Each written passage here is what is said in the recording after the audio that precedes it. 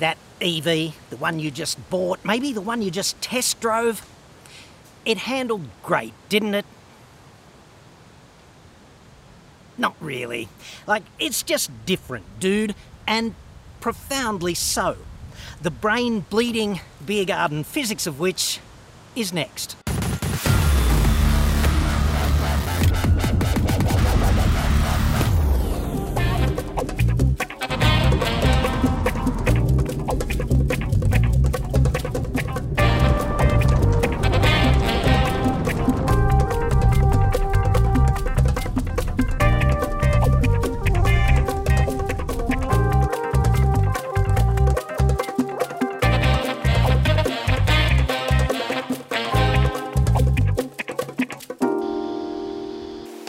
I'm John Cadogan from AutoExpert.com.au, and I get new cars cheap for buyers here in Australia. Do inquire at the website in respect of that, won't you? Or click the card on screen now. But first, before we get into the bleeding from our ears in that educational way properly, a message that orbits the free shit that I will give to you before Christmas, at least 3 of you, and we might do that back at the Fat Cave.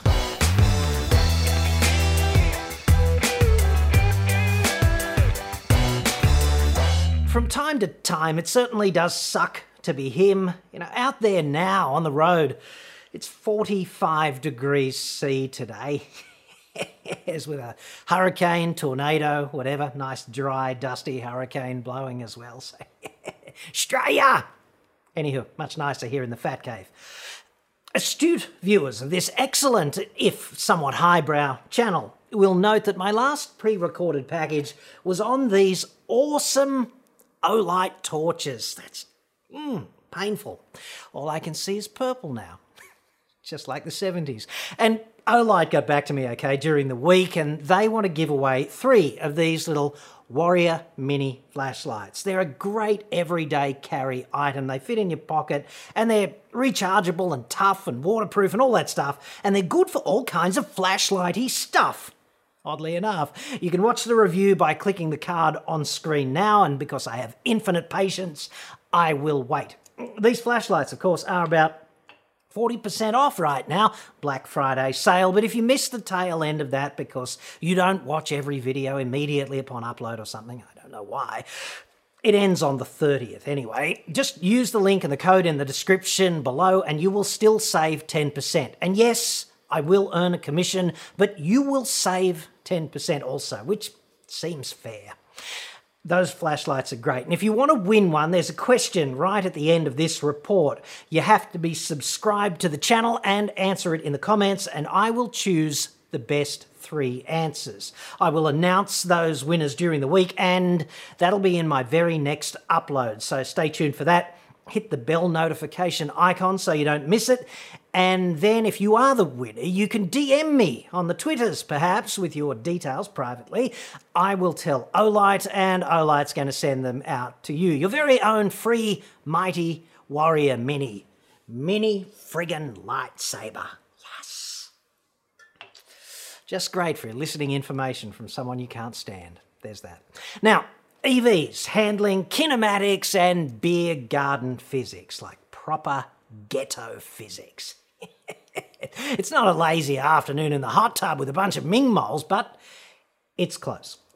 This report is rated EBG PBB for Extreme Beer Garden Physics Brain Bleed, and also FGP HKN for Full Ghetto Propeller Head Kinematics Nerd. That's not funny. So, stuff your ears with Tampax now. We're going in. I guess the place to start here is with the H word, which would be handling. And it's such a broad topic, because people always write to me and they say, well, how does that handle? And I always say, dude, what are you talking about? Are we talking about just driving normally? How does it feel? Or are we talking about getting to the limit of adhesion and how does it feel? See, most drivers get behind the wheel of a car, and if they don't crash all the time, then they kind of understand that there's a limit out there. It's out there somewhere, and hopefully it's a long way away from where you're driving now. You've got plenty of safety margin, right? And you care about handling, like when you drive around a bend, how does it feel? Is there a lot of body roll? Is there not much body roll? And just generally, what do the dynamics feel like well back from the limit? And that's how most people drive. And there's another class of driver who I would categorise as a performance nutcase, which I fall into that group, frankly. And, you can just get behind the wheel of a car, take it to the limit and assess how it feels when it gets close and when you go slightly over the limit and you're sliding a little bit and what's the transition like and all of that stuff. And that's handling as well, right? But they're vastly different things to vastly different people. And I'd suggest that if you're in the first group and you drive an EV, you're probably going, this handles really nice. And if you're in the second group, you're going, not really. It kind of feels okay a bit, And this is not a hit piece on EVs, right? This is, let's drill down into what is the difference between them. And there are some profound differences, okay? So the appropriate device for jamming the point home, I guess the place to start is with grip and friction, which are not the same thing, but I guess most of us went to school, and if you remained conscious during science classes for most of the second half of high school, there will have been one fateful day when you did friction.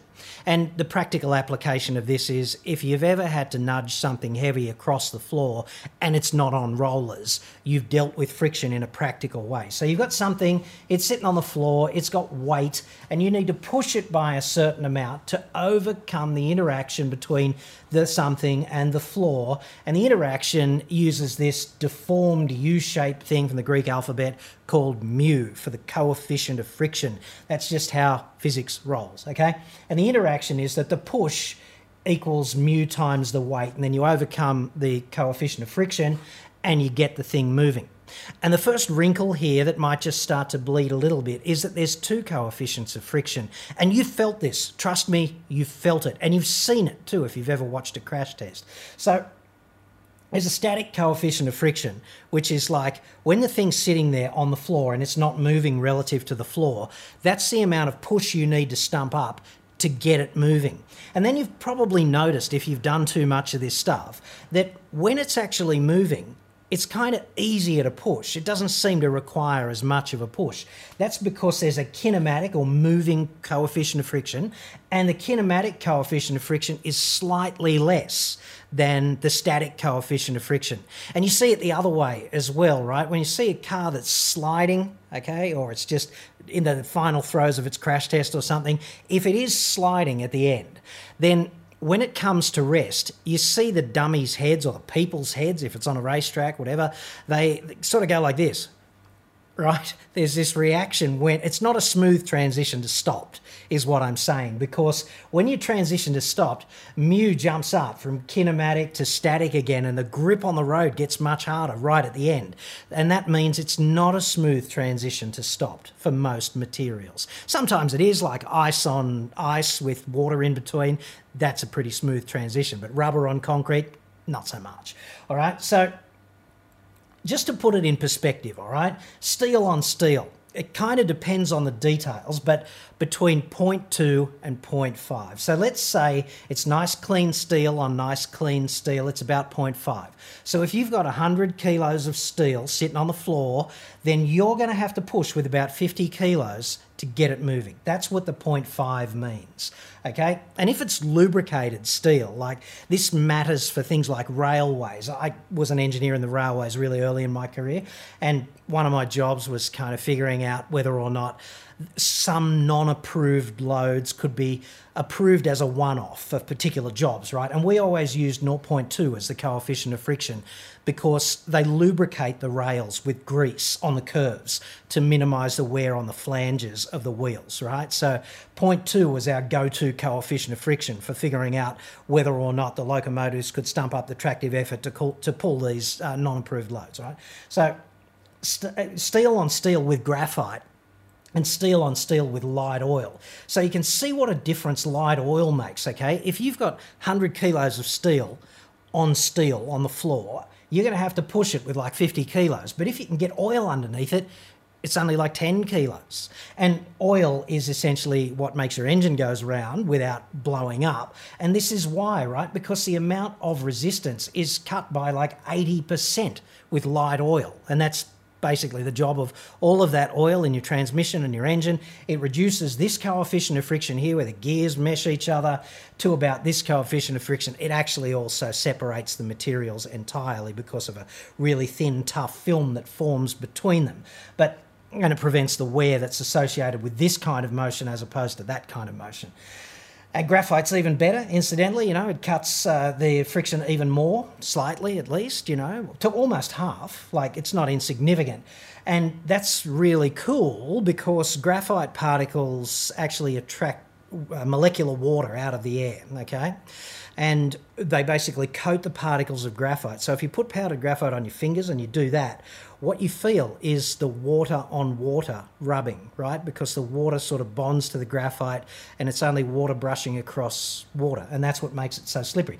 Except, of course, if you lubricate the hinges of a spacecraft like that, that doesn't work that well because the water just evaporates off into the vacuum and it leaves you with really abrasive graphite particles in the hinges. And then when you open the door kind of welds itself open and you radio back to mission control and you say, this door, we don't seem to be able to close it. That actually happened on one of the first manned missions. You can read the history of that. It's quite funny if you weren't in the spacecraft at the time.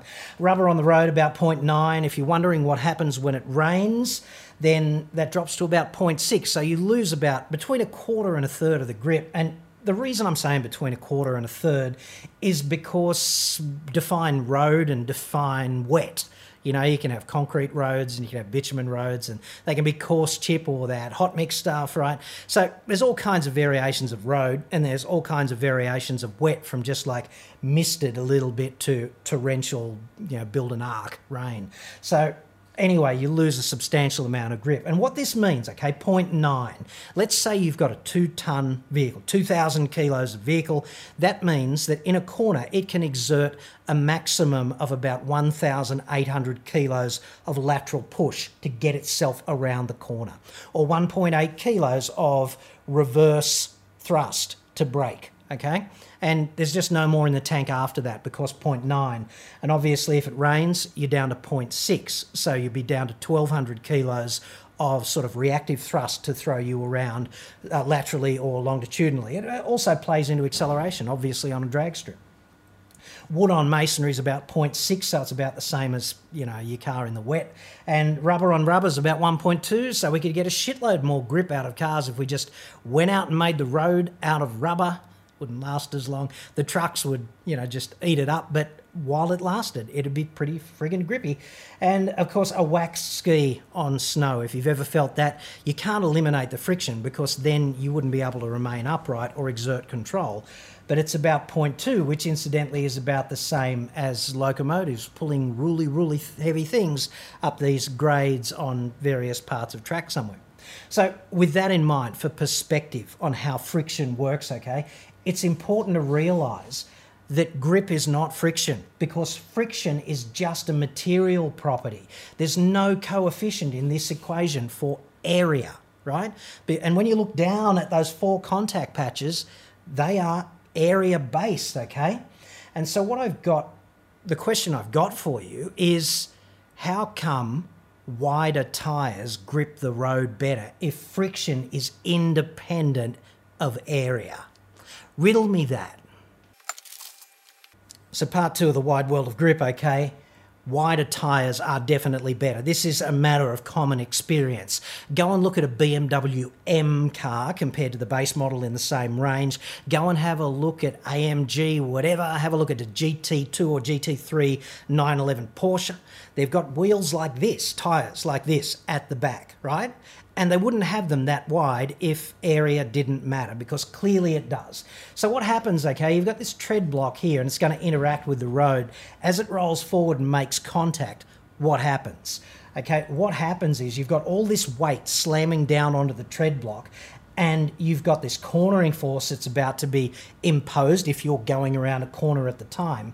And the reason it's not just a friction scenario is because rubber is flexible, and when it's got weight on it, it starts to conform to the irregularity of the road surface, and that leads to like a meshing in, like a micro-mechanical interlocking phenomenon that creates a sort of shear resistance like this to being thrust laterally. And that's what grip is.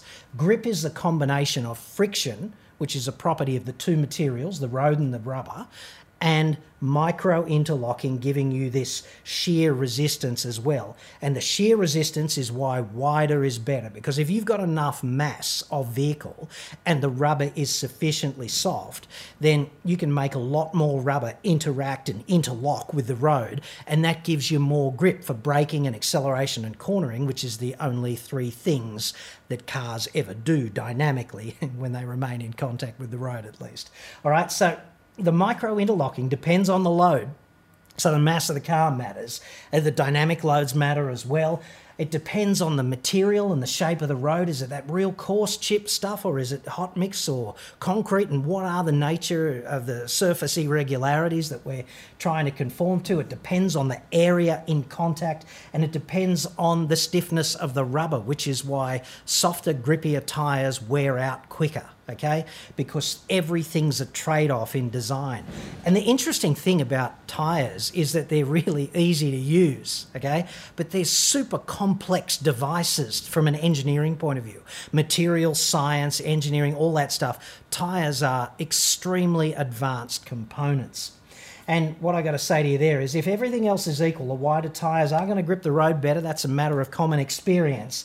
And grip is two things. It's two things. Beer garden physics, I love it. It's two things. It's friction plus mechanical interlocking. Which leads us inevitably to EV handling issue number one, which is that they all roll on eco tyres, like low rolling resistance tyres. And there are implications there for all other aspects of dynamic performance. So the fundamental design problem that they face with EVs is we've got to maximise the range, because the range is going to sell the car. Like 500 Ks sounds better than 300, right? And 300 sounds a whole lot better than 120, okay? So they pull out all of the stops to maximise the range. And the sort of stuff you can do is you can keep putting a bigger and bigger and bigger battery in, although you've got to have the real estate for that, and it's going to add heaps of mass. Or you can look at targeting other places in an engineering sense where you can get incremental gains. And one of those is rolling resistance. If you want to get your head around rolling resistance, it's like push your vehicle across the workshop floor, okay? It's not easy. And there is a little bit of brake drag in that, and there's probably a little bit of resistance in the bearings and stuff like that. But you're mainly overcoming the resistance of the tyres to rolling forward, which is exactly what rolling resistance is. And you seem to think, I guess, that when you're driving down the road at some mundane speed around town, like 60 Ks an hour, which is like 35 miles an hour, okay, when you're doing that, it's smooth, right? It's almost inconsequential, and it's soporific and all of those things, right? 60 Ks an hour.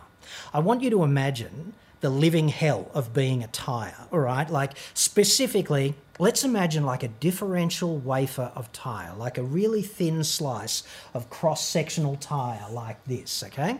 And if it's doing 60 Ks an hour, that's like 17 metres a second, and a tyre's about 2 and a bit metres in circumference. So we're really talking about 8 revolutions per second, right? So our little differential wafer has got 400 kilos or something of vehicle sitting on top of it, slamming it down into the road like dooshka every time, 400 kilos, 8 times a second, smashing it into the road, okay?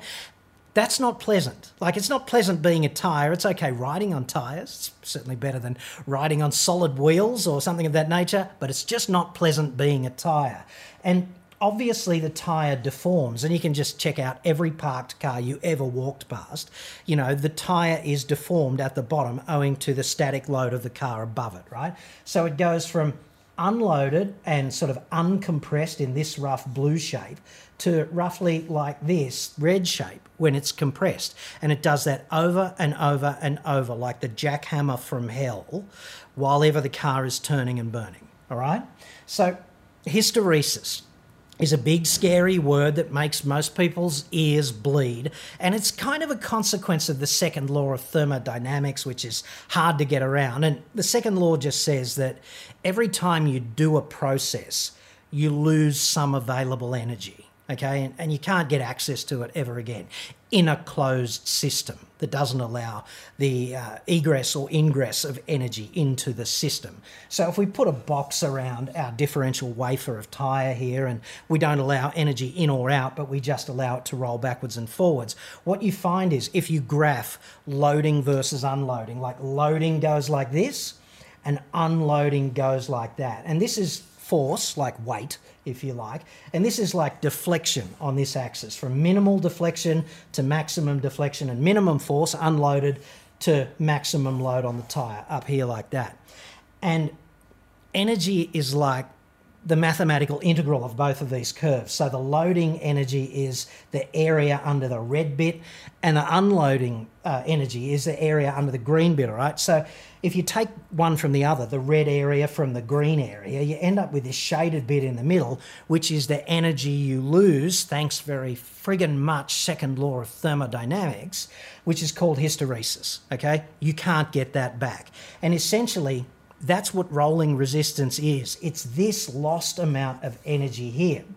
So eco tyres, which is kind of where we started, tyres are such high-tech things. When they want to target rolling resistance, they prioritise that. And other aspects of performance of tyres is diminished because it's a balancing act, right? And what happens is they use a lot of silica, generally, in the rubber, particularly in the rubber that's in contact with the road and doing the maximum flexing, because it doesn't suffer as much of a hysteresis problem, right? So the red curve and the green curve get closer together. It doesn't eliminate hysteresis because that's impossible unless you make the tyre perfectly rigid, which would be like, what's the point? Okay, so it just reduces the hysteresis, reduces the rolling resistance, and therefore reduces the amount of energy coming out of the battery to overcome rolling resistance. And if you do that, then you can expend that energy extending the range to deliver more range, all right? But there are compromises with eco tyres when you do that, and one of those compromises is that grip just takes a hit. So you're not going to feel that if you just do a test drive around the block with a dealer next to you or something, but if you suddenly turn into a corner a little bit faster than you intended, it's much easier to get to the limit of adhesion. You get there quicker in an EV than you would with a comparable car with better sort of performance-oriented tyres on it. Same difference if you're swerving around a kangaroo or a child, because then you've got to make the car violently change direction to avoid crashing, and then, kind of important, you've got to recover control and get back on track before you snot a tree or a power pole or an oncoming vehicle. That's a real priority. Once you've avoided disaster the first time, you've got to avoid disaster number two, right? And eco tyres are frankly not the best tool in the shed for doing that. Okay, so DIY EVs. Let's talk about one of these fundamental things with EVs, which is, how do you make an EV? And if you're a car maker, let's put Tesla to one side here because they just make EVs. Almost every other car manufacturer making EVs says, well, how do I do that? And the obvious way to do it is to start with a platform you've already got, which means one that's designed for internal combustion. And I'm kind of familiar with the Kona now, having clocked up like 7,000 Ks or something in EV mode. And this is exactly what Hyundai's done there. And there's nothing wrong with that. Although I'd have to say there's a certain degree of non-ideality about converting an internal combustion engine platform into an EV, which is essentially what the rest of this chat is going to be about. So let's get up in a drone now, all right, and look down on top of the platform, okay, and like take a cross-sectional slice horizontally through the platform and look at what they've done in gross sort of mass-related terms. And I'm sorry about this noise, but It's a really hot day today and there's bushfire risk, and I guess that's what Black Hawk Down going on over here is all about. So if the garage fills up with smoke and I just leave you to it, you'll know what that's all happening, you know. It could be just bushfire emergency, I don't know. Anyway, so here's your Kona looking down from the drone, looking down from the Black Hawk.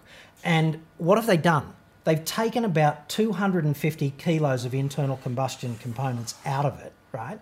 And they've put in about 450 kilos of battery. And the net change in the mass of the vehicle is 200 kilograms. But you can see that the distribution of those masses is really different, okay? It's profoundly different. So much lighter at the front, much heavier at the back. And you can imagine driving the Podger from hell straight through the centre of the car here, in the centre between the four wheels, right? That's roughly where the car yaws as it changes direction when you go around a bend or anything else. You want to make it yaw like that. It's going to pivot around this point. And obviously, the mass at the front is going to make a big difference compared with the mass at the back. And what's going to happen with the internal combustion Kona is that the mass at the front is going to make it push or understeer a little bit.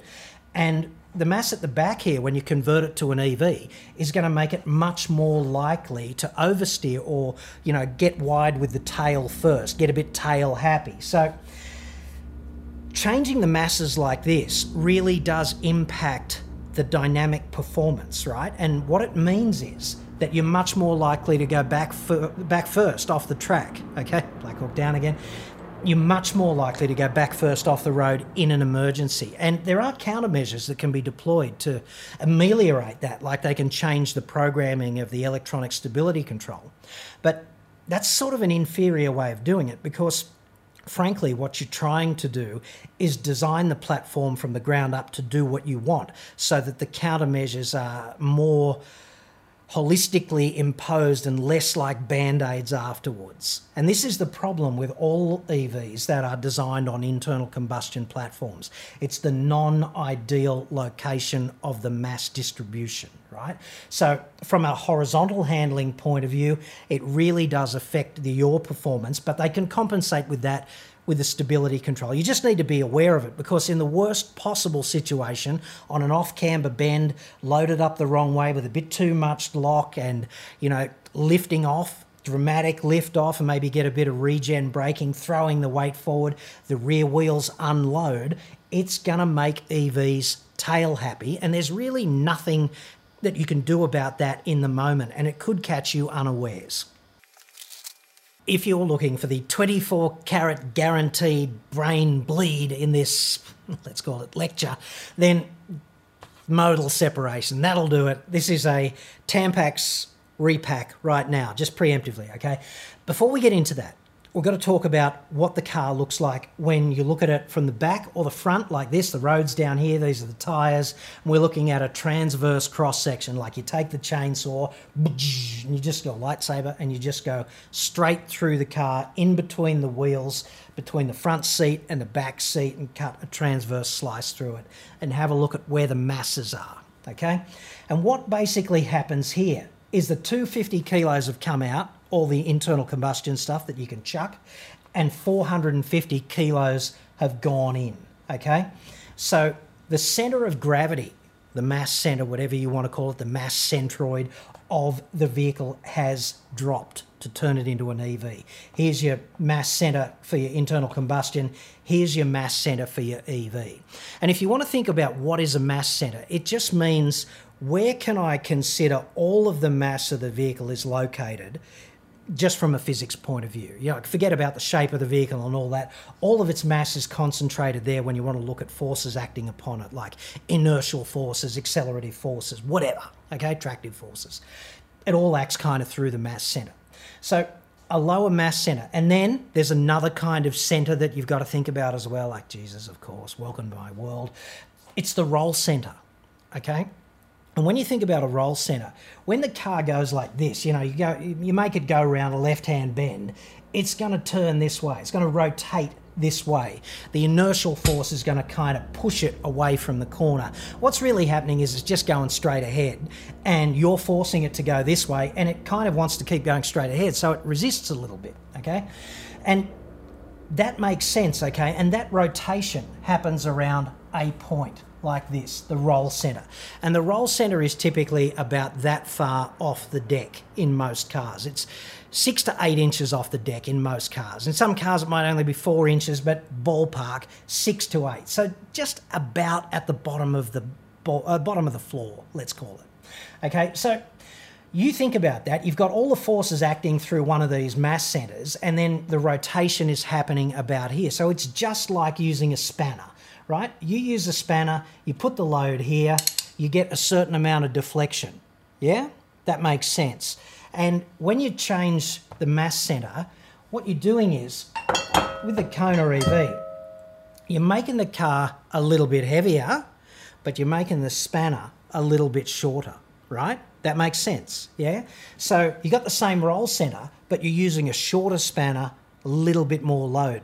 You're not going to get nearly as much roll. And that's why EVs feel so damn flat in the corners. It's because the mass centre has dropped relative to the roll centre. And this is not all good. It's all good just for driving around normally. It actually makes the car feel pretty zippy, okay? But in extremis, it's not necessarily that good, because some degree of body roll is good for the driver. It tells the driver, hey, we're cornering quite a bit now, might want to back off. And it also sort of deflects the mass centre over this way so that it can load up the outside tyre, which is the one doing all the work. If you were to eliminate the roll entirely, you'd kind of just be smearing the tyres laterally across the road surface, which is not as good as loading up the outside one a bit more, okay? And the other problem, which really is modal separation time, okay, so just I'm warning you, you might want to look away now. Modal separation is because we've got these two different modes, okay? We've got a roll mode for the car where it rotates about the roll centre. And you can think about it like this. The roll centre is like, there's a point, an elevation at which if you apply a load like this to the car, it's not going to roll. Okay, and if you're a propeller head and you've got all the engineering diagrams, you can calculate the instantaneous roll centre based on the suspension geometry, all right? But if you're not that propeller head, it's just, we're going to push here, and it's not going to roll. Whereas if we push here or we push here, we're going to induce roll, and the question is just how much, okay? In any given corner, internal combustion Kona is going to roll more than electric Kona. And sometimes electric Kona is going to feel better, but right at the limit, I'd suggest internal combustion Kona is going to feel better, okay? And the reason for this is in part modal separation. So you've got roll mode, right?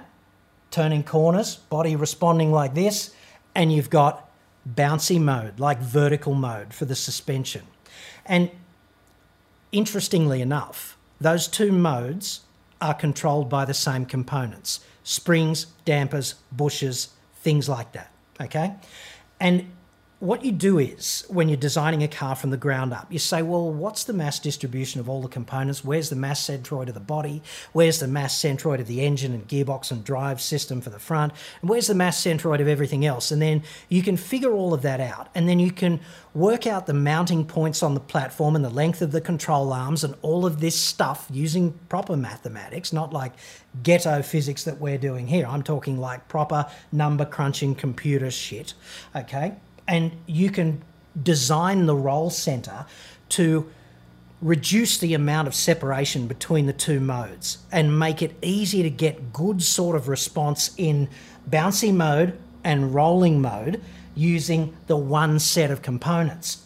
But when you go and do something like put 450 kilos down on almost the roll centre, then what you're doing is you grossly increase the separation between those two modes. And every time you tweak springs, dampers and bushes to increase roll performance and make the car roll a bit more like the combustion engine one, what you're going to do is you're going to make it even floppier in bump, right, in bouncy mode. And if you make it really stiff, like adequately stiff in bouncy mode, you're going to make it overly stiff in roll mode, which is so not ideal every time it rains, because you do want even more roll when it rains because it just makes the car more predictable, right?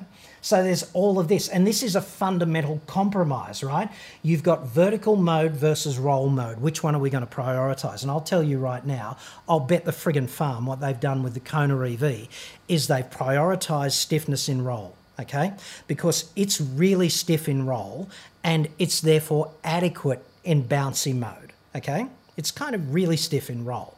And you feel that like when you go around a corner, it's easy to lift up the inside wheel and spin it at about 30 k's an hour. If you hammer it up the hill, turning a corner like that, it's easy to spin the wheels because it's stiff in roll. And if you look at a different sort of vehicle, and the best example I can think of there is the Shitbox EQC from our friends Three Pronged Suppository, okay? What they've done there, if you read every review that's ever been written about EQC, they'll all talk about how floaty the ride is and how soft the ride is. It's because they've prioritised getting the roll performance that they want, and bouncy mode has therefore taken a hit.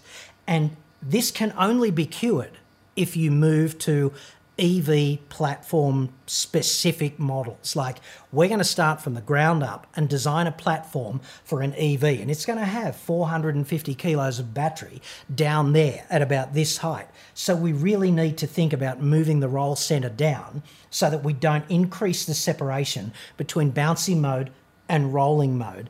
And that's really what this is about, okay? So I hope you're not bleeding from the ears at this point, but it's important to realise this if you step into an EV, one of these early generation EVs derived from an internal combustion car, because you need to know how it rolls. You need to know how it rolls at the limit.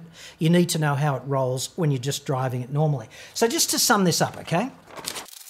If you are motivated to buy an EV, and I'd say, yeah, look, there's some good reasons to do that. And it doesn't have to all be objectively justifiable. You might just want one. And that's fair enough too, because people buy shit all the time that they really don't need. You know, there's no objective case for a Omega Speedmaster professional watch or a Lady Dior handbag or any of those things, a set of, you know, Dior shoes. Nobody needs that shit. Okay, people buy them all the time though, and they pay a lot of money for them because it makes them feel good, and that's fair enough. But there are objective cases for EVs. You could think about air quality in our cities and do your bit there, energy security for the nation. You could also think about it in terms of going off the grid if you've got your own solar array. That makes sense as well to me. And yes, you will pay over the odds for it, but hey, it'll make you feel good. When you test drive that car, or if you own one now and you've been trying to get to the bottom of why they handle differently, it's these things, okay? They're grip limited by the tyres, by the eco tyres. And I would so love, and I think I might put the bite on Hyundai for this, I would so love to get a set of really grippy tyres, like normal road performance tyres, and just put them on the Kona EV and see what sort of a hit do you take with the range, and what sort of a boost do you get in the cornering performance and also the braking performance, right? That'd be interesting, because if it's less than 10% in the range, like 45 Ks or something, I'd cop that on the chin if there was much better grip on offer, okay? To me, that would be worthwhile. Like, sign me up. I'd just like to try it and see if there aren't any horrible negative feedback effects as well. So the other thing you'd want to be careful about is tail happiness on the limit, although I tell you that there would be significant effort being put into the countermeasures in terms of the programming of the stability control system and things of that nature to prevent EVs from just backing off the road by the dozen, okay? And clearly that's not happening, so the countermeasures are working, but still, there is a mass distribution thing here that makes this a less than ideal scenario, okay? And number three, like I just said, they're either going to be too stiff in roll or too soft in bump and rebound, or they're going to be all of those things. And this, too stiff in roll, actually feels really good on the test drive until it rains and the road gets really slippery and it doesn't feel good at all, okay? So you need good roll performance for everyday driving and good bouncy mode performance as well. And it's almost impossible to achieve that on a platform derived from internal combustion.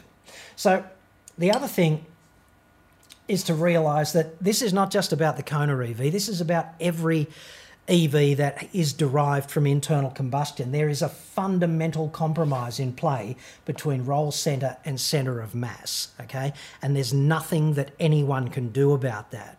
So essentially, I'm really looking forward to EV specific platforms, because if I go out there now and I pop the bonnet of the Kona EV and I look around, there's all this extra space, okay? And if I look at an internal combustion version, there's none of that extra space because the packaging is quite efficient. But when I look at the EV and I pop the bonnet and I go, look at all this wasted space, free space, that could be devoted in a more efficient sense. If I had complete free reign with the Podger to redesign it, I could get more cabin space. You know, I could move the wheels a bit. I could do whatever to make the whole thing more ideal. So the same size vehicle will get more cabin space with an EV specific platform. And the other thing is there's no room for the battery in the Kona EV. They bolted it to the floor, okay? So it's kind of down there and it's a bit of an afterthought, bolted on afterwards. I'm not suggesting it's badly integrated. It's not. It's a really sophisticated piece of design and very robust. And I've seen one apart on the floor and it's extremely impressive from the point of view of its internal design and the cooling and all of that stuff. But it is bolted on as an afterthought. It's almost like a hot rod in that respect. So when they put EV-specific platforms in place, they're going to get the masses in the right location and they're going to have the hard points for the suspension and all of those things that they really need to get the fundamentals right. And the next generation of EVs is therefore going to be so exciting, not so much from a range and performance point of view, but from a dynamics point of view, because they'll do something that contemporary EVs today derive from internal combustion cars cannot do, which is they're going to feel great in vertical mode and they're going to feel great in roll mode and they're going to feel great just tooling around the suburbs and they're going to feel great on the limit. So in that respect, I just say, bring it. So, I guess the critical question here to you, my free flashlight aspiring friend, is describe modal separation in the comments in 50 words or less, and the best 3 answers are going to get a free Olight Warrior Mini. The Ming Moles and I will debate on this long and hard, as always, in the hot tub, and I do expect considerable friction while we, let's call it, debate. When that happens, the considerable friction, I always spray the affected, let's call them parts, with 2020 FO, liberally. Or, of course, in extreme situations when the, let's call it, job is more demanding than usual, I use Trefolex HD. The thick fluid sticks to the tool, and that's always nice. Irrespective, I expect some pushback on the final decision. None of this will be taken lightly, however, but in the end, we will work it out. We always do. Pro tip, the best answers to this illuminating question are potentially not the most technically accurate, so get creative. What is modal separation? Let me know. Let's see what you've got down there. Do this for me and help make Australia less shit as your next Prime Minister of the People's Democratic Republic of Incrementally Less Shitsville. Let's see you do your bit in the comments below in the national interest.